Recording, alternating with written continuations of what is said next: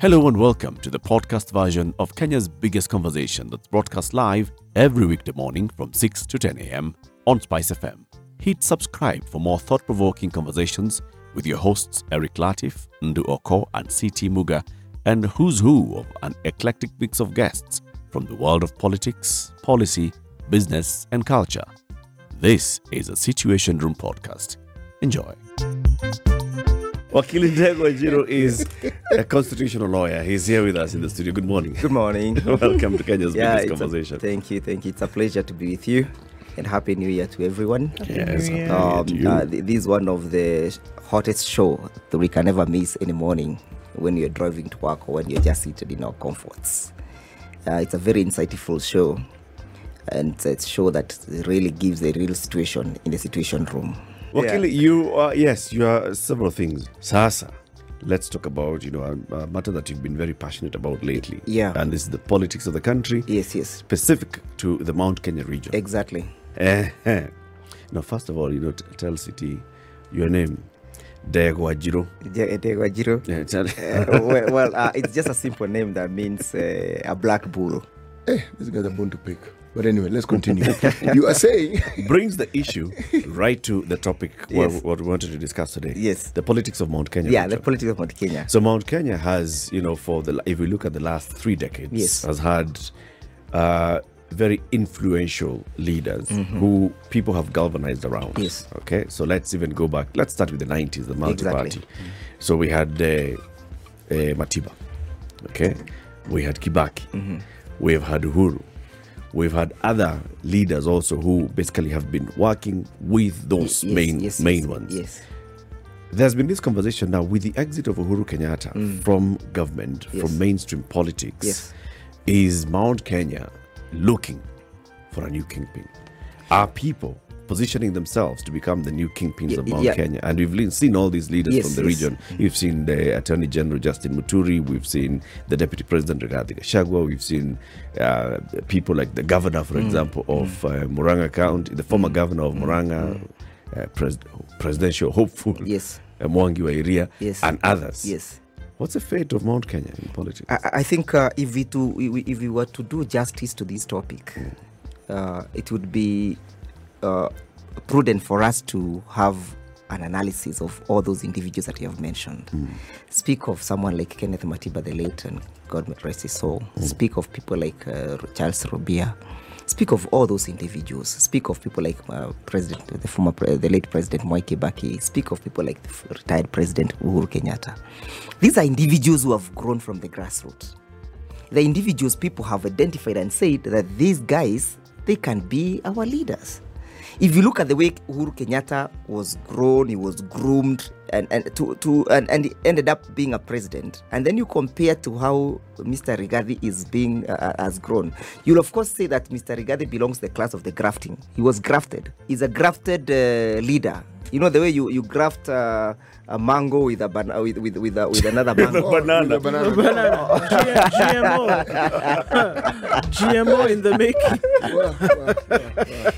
It's as a result of grafting. Mango. And these you have to look at the species of what you are grafting. If you go and graft a mango and a banana, certainly I do not think that the genetic aspects will actually marry.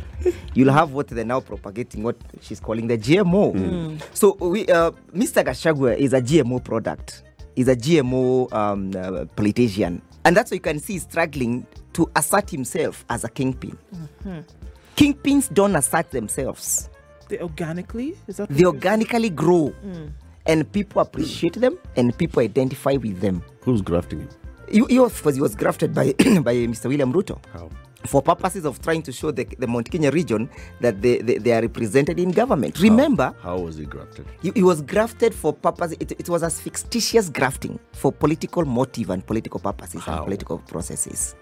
In the sense that, if you remember to the run-up to his appointment, there was a contestation between him and Professor Kindiki, a man that I have a lot of respect for. And God forbid that he never became. You see, at the instance, Mr. William Ruto had already identified the person who ought to be the deputy president of this country. But I have no ability to confirm this, that Mr. Gachagua asserted and forced himself into the process. Remember, Mr. Gachagua, the votes from Mount Kenya would still have gone to William Ruto, with or without Mr. Gachagua. Okay.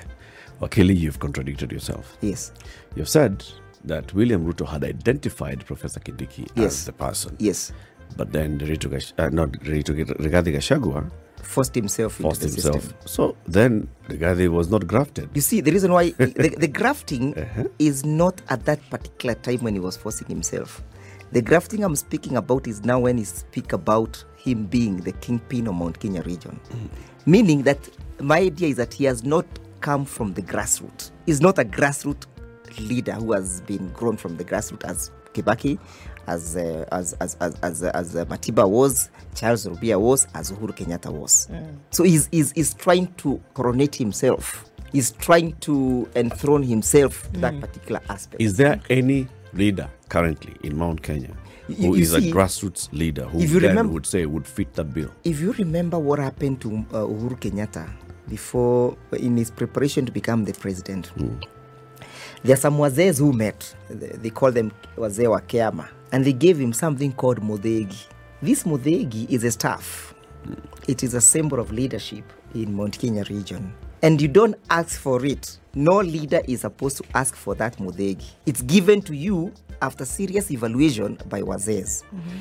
But what you can see what Mr. Gachagua is doing is actually saying, give me the modegi. That modegi, when it is already being held by another Mudhuri is a mzee in Mount Kenya region, you cannot have another Mudhuri asking for it until it is passed over to you. So the person who is going to pass this mantle of leadership to Mr. Gachagua is Uhuru Kenyatta, the person whom he does not want to see eye to eye. So unless that is done, even if they go somewhere the way they did the other time round and they give him the Mudhegi, there cannot be two Mudhegis in Mount Kenya region. It's only one. And the Mudhegi would give an example of the one that Moses was given when he was going to lead the children of Israel from Egypt. Okay. Is akin to that type of stuff. It can't be held by two individuals at the same time. Okay, so there's a lot of jostling for this position, and let me just take a few steps back and then ask a question which might seem as though it's a simple question. However, I think Justin Muturi at some point was even coronated. He went somewhere, people did things, said things, and then the question was, who then gave him the right to do so? And this was asked by other would-be leaders. Yes. And then there was always the unsaid that it was Uhuru Kenyatta. There's now the deputy president who, also seems to be jostling for that space. Yes, claiming. Right. The people over whom this leadership is going to be pronounced, what do they feel? One. And two, why is it so important to have somebody to shepherd the people of Mount Kenya? Do they feel that they still need to be shepherded in this manner? And I would begin by answering your last question. Do we need to be shepherded? Do we need to be protected? You see, this idea of people thinking that Mount Kenya region is so delicate, it must be protected, is a toxic idea. It's an idea that is being propagated by those individuals who want to benefit from it. And I would not shy off to say Mr. Gachagua. Mr. Gachagua is trying to instill fear in Mount Kenya region that if Mr. Gachagua is not there, Mount Kenya region will cease to exist. Mount Kenya region was able to survive the most hostile environment of the Mzungu era. So and many other eras, Mount Kenya region was able to survive. So Mr. Gachagua, for his survival, he must instill fear in Mount Kenya region that unless I am there, you guys are doomed. But let's take a few steps back, even before the deputy president, and we saw all of this hoo-ha about even before that, this delicacy that you speak of still existed. There was always the talk of Mount Kenya, the kingpin is this. Uhuru Kenyatta might be losing his grip on the mountain. And then we have Justin Muturi then, who was coronated. So even before the talk of the deputy president, there was still this urge and push to have somebody there. And that's the question I'm asking. Why? Of course, I've said this for purpose of political expediency. It has been projected, something that needs some empirical test, whether really the Mount Kenya region is currently leading in the economics of aspects of this country. And then they are told, if you don't have one of your own, those economic engagement that you engage with, that entrepreneurship that you have, that industrial aspect that you have, will be crumbled down by the system. So in fear of that, they coalesce around an individual. And that's why you can see Mr. Gachagua is using the Sakaja issue of the matatu as an entry point to appear as if he's the only person who can protect the Kikuyu. I keep on saying, if we have a working democracy, if we have a working institutions, we don't need individuals to protect a community. Because the institutions and the rule of law that has been created or that is in existence will be able to protect those processes. So, in my view, the aspect of the need to have the leaders of Mount Kenya region coming up with the Kingpin is for political expediency purposely. And he's trying to position himself for 2027. Remember, Mr. Gachagua is not the deputy president because he was relevant in Mount Kenya region. He was not politically relevant. Really? Even currently, he's not politically relevant. Why do you say that? Simply because the votes that William got were not brought by him. How do you know? If you look at what happened, William was struggling between Mr. Gachagua and Professor Kindiki. That means if he chose Professor Kindiki, he would still have won the Mount Kenya votes. How do you know? Reason being, William had sought for these votes way before. He had adhered himself to the people through the process of propagating misinformation and fear for Uhuru Kenyatta. Simple question then. Yes. So why did the president have to pick somebody from Mount Kenya? He could have then picked a deputy from anywhere. Yeah, because of that idea of Mount Kenya people wanting to feel that we are in government, we are protected. What happens to other communities that are not in government? Who will protect them? So even if William Ruto had picked Ndegwa Njiru as his running he would mate, still have got he'd the still votes. have gotten the votes that He would still have gotten the votes. Remember, William Ruto got the Mount Kenya votes. Again, not because people loved him so much, but because he had instilled fear of the administration that was there then. He had instilled fear and hate for President Kenyatta. So it was a vote against President Kenyatta. It was not a vote for William Ruto. And you'll see it happening in 2027. Utatafuta hizo kura nasema alizipata zikose. Because at that particular time, the Kenyatta fact will not be there. Were you projecting a William Ruto win, particularly in Mount Kenya, before the election? You as Ndegwa Njiru? Yes, but dynamics did change slightly. William Ruto had gone to Mount Kenya region quite early. He had, of course, misinformed people the way he did. He endeared himself to the people, and the people fell in love with them. And I know he must be telling you about Romeo and Juliet. It was a Romeo and Juliet situation in Mount Kenya region. Everything that the Black Bull has spoken of, in my mind, crystallizes what one could refer to as Kenyan politics. What is referring to as grafting, whether he's calling appointments.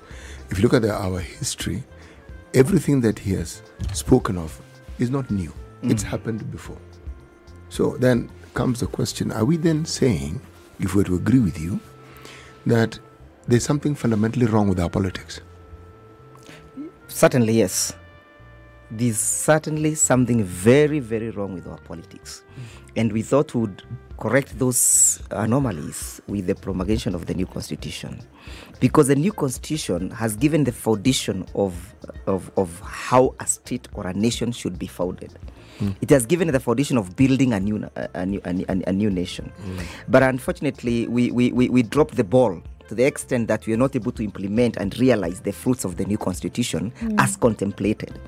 For example, Kenyans give unto themselves a very important article in the constitution, which is called Article 10, which speaks about the values and the principles of governance in this country.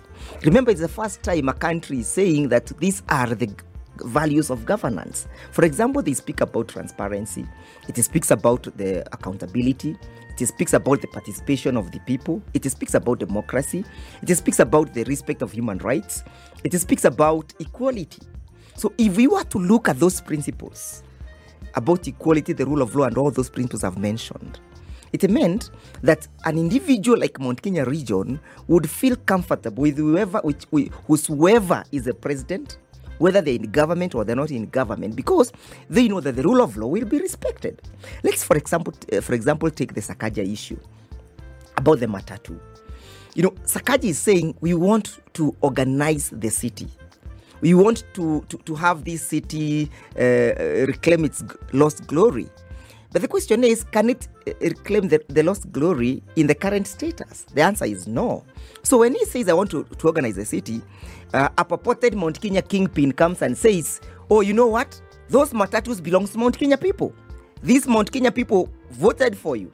I mobilized them. So we lose the idea of reorganizing the city so the city can match up with other growing cities in the world, just because a particular community is feeling like it's being pursued for the wrong reasons, and because the particular community wants to hold this governor hostage, that you cannot do any change without us. They have become the city fathers. So you see, if there was that comfort that the rule of law will prevail at any given time, and there will be transparency in the manner in which things are done, we do not need the kingpin. Maybe it's so there is all wrong. Yes? Maybe it's wrong. Actually, it's not wrong. It's people exercising Article 10 of the Constitution. They cannot exercise Article 10 in exclusion. It is expected that, there will be public participation. This is the public participating. But you see, the reason why Sakaja is losing the debate is not because that people have not been involved. He's losing the debate because a tribal card has been pulled. A tribal card has been shown that if you joke around with us, 2027, you, Mr. Sakaja, tutakuonyesha red card. So what happens? But then that begs the question. Are we then saying, or are we saying, if I'm to interpret what you're saying, yes, that what the Deputy President seemed to have been saying, that without the vote that I am speaking of, you would not have been governor. But is that true? Sorry? Is that true? It's not true. Because we do not know how many votes that Sakaja got from the Kikuyu. Nairobi is not owned by the Kikuyus. We are all here. By the way, those so-called Kikuyus don't consider Kirinyaga people as Kikuyus, eh? Oh. So, they don't? They don't consider us as Kikuyus, eh? What do they consider you as? As Mokirinyaga. Oh. So when I say that we all here, Mr. Omuga, yes, you who is not a Kikuyu, we're in the same bracket, eh? That we actually voted for Sakaja. So now the question is, when the deputy president, or when Mr. Rigathi Gachagua says that Gachagua was voted in by the Kikuyus, how about Sakaja? How about the votes that came from other communities? Why are you alienating them? Why are you defranchising them? Why are you projecting yourself as the only person who can make the determination of who becomes what? That if you want to become a president, go to the Kikuyu region. If you want to become a governor, go to the Kikuyu region. But you're being very selective here. No, I'm not being selective. We are discussing Mount Kenya region. We are also talking about what City asked about our brand of politics. Yes. It's Kenyan politics.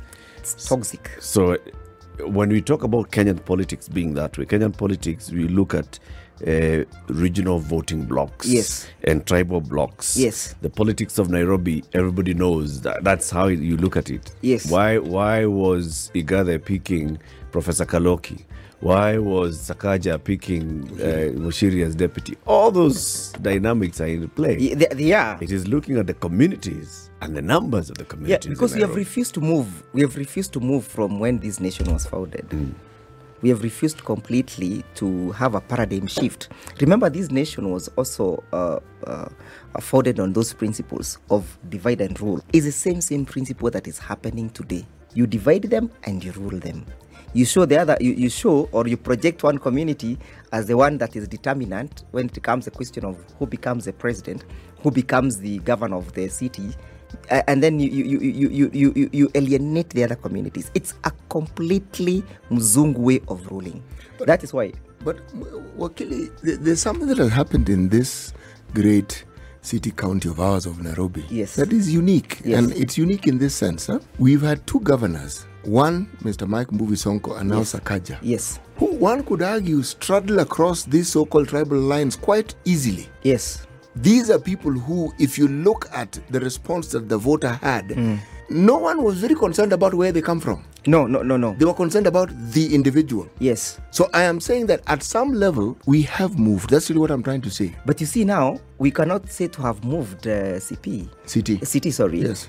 Because Mr. Gachagua says, had it not been for me, who brought my Gachagua wasn't moved. My Kikuyu votes. No. It's him who hasn't moved. You see, there is a reality I think the Deputy President is actually presenting. Yes. We do vote along tribal lines. How does one choose an area in which they wish to contest a seat? Yes. You look at the community from which you come from. That's correct. Yeah. And then you look at the community that is nestled in that particular area. That's correct. And you have a chance. I don't think it's negative. Yes. You know, if you look at the West, the blue, the red. I agree. I think you've understood my point. But you see now, the difference between the red and the blue in the West is that they do not allow those red and blue things go beyond the election. No, they do. Us, we have allowed them to go beyond the election to an extent that when to deal with a development issue like it is, we'll still go back to our political cocoons. How will this affect the Kikuyus? How will this policy affect the Kikuyus? But let me ask How will this policy affect a particular community? Voting interest. Okay, let me ask People the question. vote But the because of question is, interest. when shall we break away from this? Okay, But those are the interests. Let me ask the question, okay? If I look at the history of this country, not from 1960, I'm not going to go that far. Yes. I'm going to go to 2007 and what happened in the Rift Valley. Yes. Would you then not say that if somebody comes from what we call the Mount Kenya region and they speak about security for the Kikuyu, that they have a valid point that they're trying They have a valid point.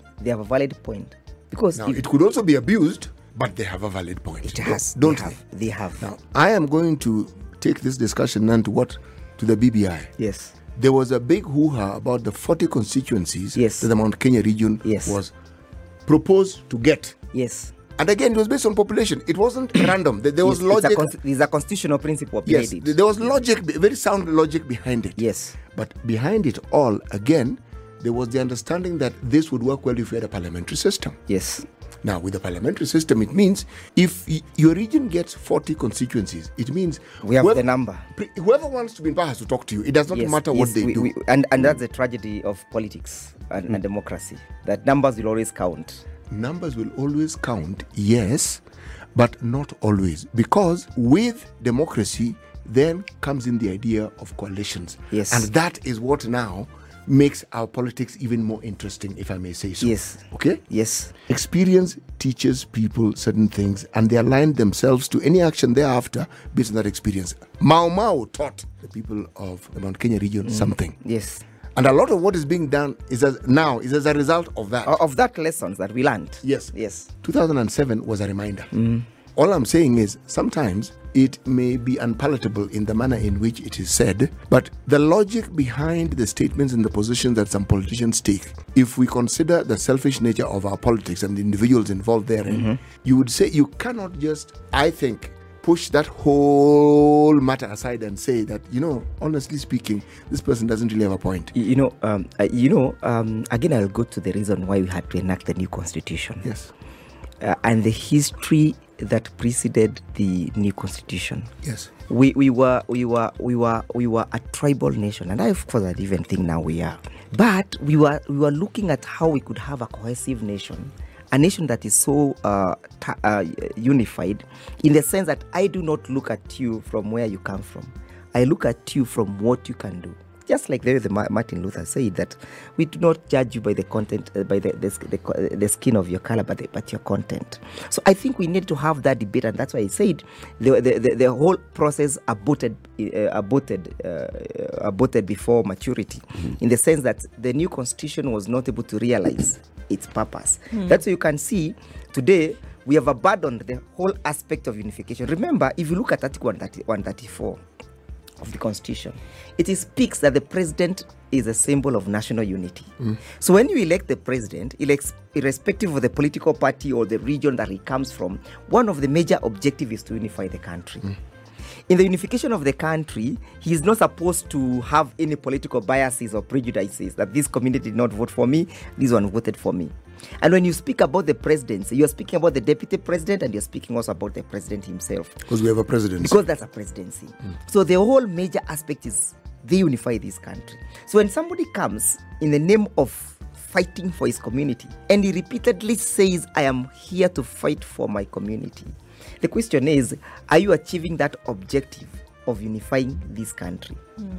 And then that also begs the question is, how do we move towards the unification of this country? Are the politics that we play today assisting or aiding in the process of realizing that dream of a unified country? And of course, the answer is no. Because of the issues that you have highlighted, the question of pre- and post-election coalitions, the question of the balance of the votes and the need to win by the majority of the votes. Those are some of the reasons that are making us not achieve that agenda. And you can realize, just because you have mentioned the BBI was geared towards assisting us realize that dream. Because a country cannot be unified if there is a particular community that feels defranchised in the sense that their votes don't count. A country will not be unified if the results that are coming from the elections will not yield the intended results of representation. For example, it's a fact, undisputed fact, that in Mount Kenya region, during the Andrew Igale Commission, there were some issues that happened that should not have happened that way. When he was given the responsibility of allocating the extra 80 constituencies, if you so remember, he was supposed to be guided by the formula of the population quota. Yep. He completely avoided that formula of the population quota.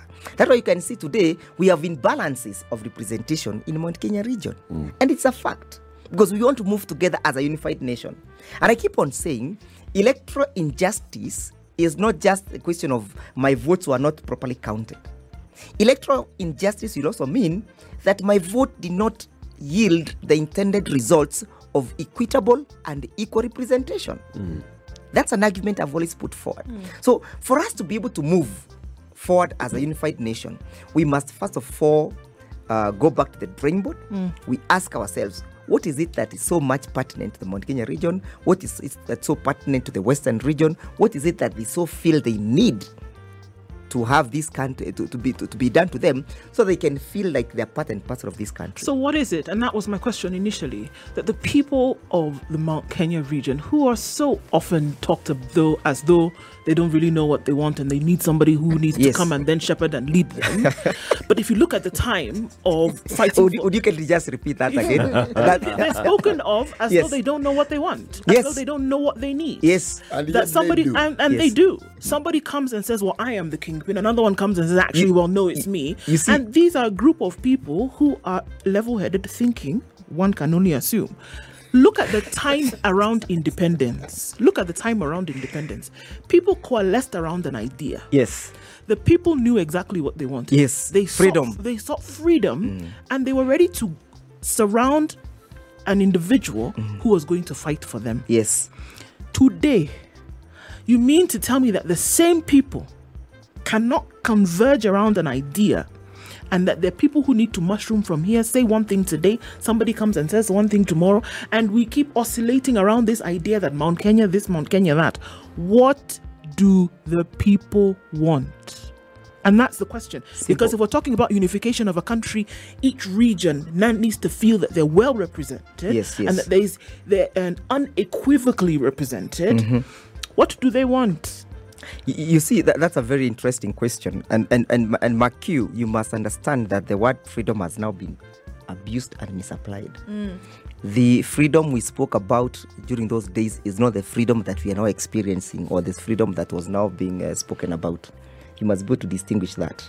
That the current freedom that people speak about, that freedom has now come, was a self-gratifying freedom that was meant to make sure that cases are dropped in court, you are acquitted of the criminal offenses, the money that had been taken by the asset recovery is returned to you. That is the individual freedom that we're talking about. The freedom of the mind is the one that we need to have.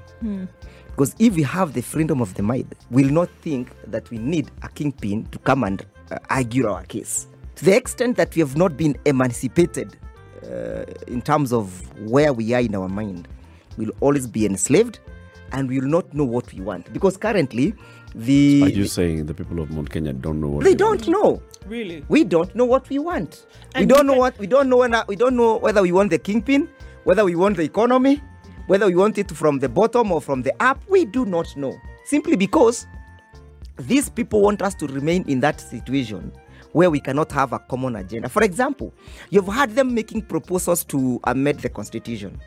And to them, the most important thing is about the issue of the position for the leader of opposition. You've heard him saying that he wants the ministers to go to parliament. I'll bet the impossibility in it. But I don't blame the president. He never, first of all, appreciated the constitution. And I'm very likely to think and invite to think that the president must have sworn with a document that he has not read the constitution. Allow me to digress slightly. He must have been sworn in with a document that he does not believe in, and he has never read it. Why do you say that? Allow me just to mention slightly you the really question. Think that? Yes, I will, and I'll even ask him to look at his memorandum to the parliament dated the 9th of August, the 9th of December. Why? If you look at that memorandum, he made a very a proposal that the office of the leader of opposition be anchored under Chapter 9 and Part 4 of the Constitution. However, Chapter 9 deals exclusively with the establishment of the executive arm of government, because each arm of government, the judiciary, parliament, and the executive, each has its independent and elaborate chapter. Then he says, anchor this office of the leader of opposition under Part 4. Part 4 is the part that establishes the executive offices, the office of the DPP, the office of the Auditor General, the office of the Attorney General, and all those offices. And the office of the leader of opposition doesn't fall into that group. It cannot be anchored there. Okay, so where should it be anchored? It should be anchored in where we have the people's representation in Parliament. That chapter that deals with the question of... I think it's very clever of the deputy representation. President. He is trying to avoid a referendum. If you go anywhere else where you are tankering, and you're right, tankering with the structure of the executive, and you're structure of the legislature, then you are saying you are so right. He's not even trying to avoid. If you look at that memorandum, he has advised Parliament, please avoid. Actually, in unequivocally, he has said avoid any route that will lead us to a long protracted it's very specific. Referendum. It's very specific. So we are sorting up. It's a political. You cannot sort out this political mess without involving the people, and that's why I'm telling you, he never read this document. No, he has not appreciated it. He's sorting out a political issue. How can we quickly? What shall we do? How can we quickly sort out this issue? If we had the person who was running it, if we had Raila appointed under that structure and he goes to parliament. Yes. So you have sorted out a political issue. But again, the question is, whom will he be representing in the parliament? The executive or the people? Look at what he has done. Look at what President William Ruto has done. He has appointed a specific permanent secretary to be a link between the executive and the legislature. These are PS for that particular purpose. And then you ask yourself, when you come and say that there will be a PS for Parliament, how will they have an interface? Has he abrogated the constitution? Of course. William has amended the constitution by deeds. As we speak, the constitution has been abrogated. It has been suspended. It has been amended. These are major things you're saying, Wakili. Yes, they are major things because... We'll come again. And I will actually say that. For example... We'll come again. For example, look at even the issues of the Hustlers funds. Black Bull, we've run out of time. Oh, man. You will come again. We are going to invite you again. You will come again. We need to finish up that topic. Yes, this is part one. But allow me just to tell the people of Mount Kenya region, they should not be hoodwinked. Let them claim for the liberation of their mind. We do not need a kingpin to come and argue our case. If there is a problem with the matatu industry in Mount Kenya, in Nairobi, it affects every community and not Mount Kenya region. Okay. I have heard them saying, as I finish... Well said. So said by the same man who said there's one Muthegi already in the community. Yes. There is no Muthegi. Now you're saying you don't need a Muthegi in the community. Okay. Sawa. This is the Situation Room. Thank you very much, Ndegwa Njiru, constitutional lawyer and political analyst. Join us again soon. Keep it here for more. How about that? You made it to the end of today's podcast. You clearly ooze stamina. Guess what? Just hit subscribe at Standard Media Podcast, Apple Podcast, Google Podcast, Spotify, or wherever else you get your podcasts from. Our podcasts drop daily. From me and the team, catch you next time. Bye-bye.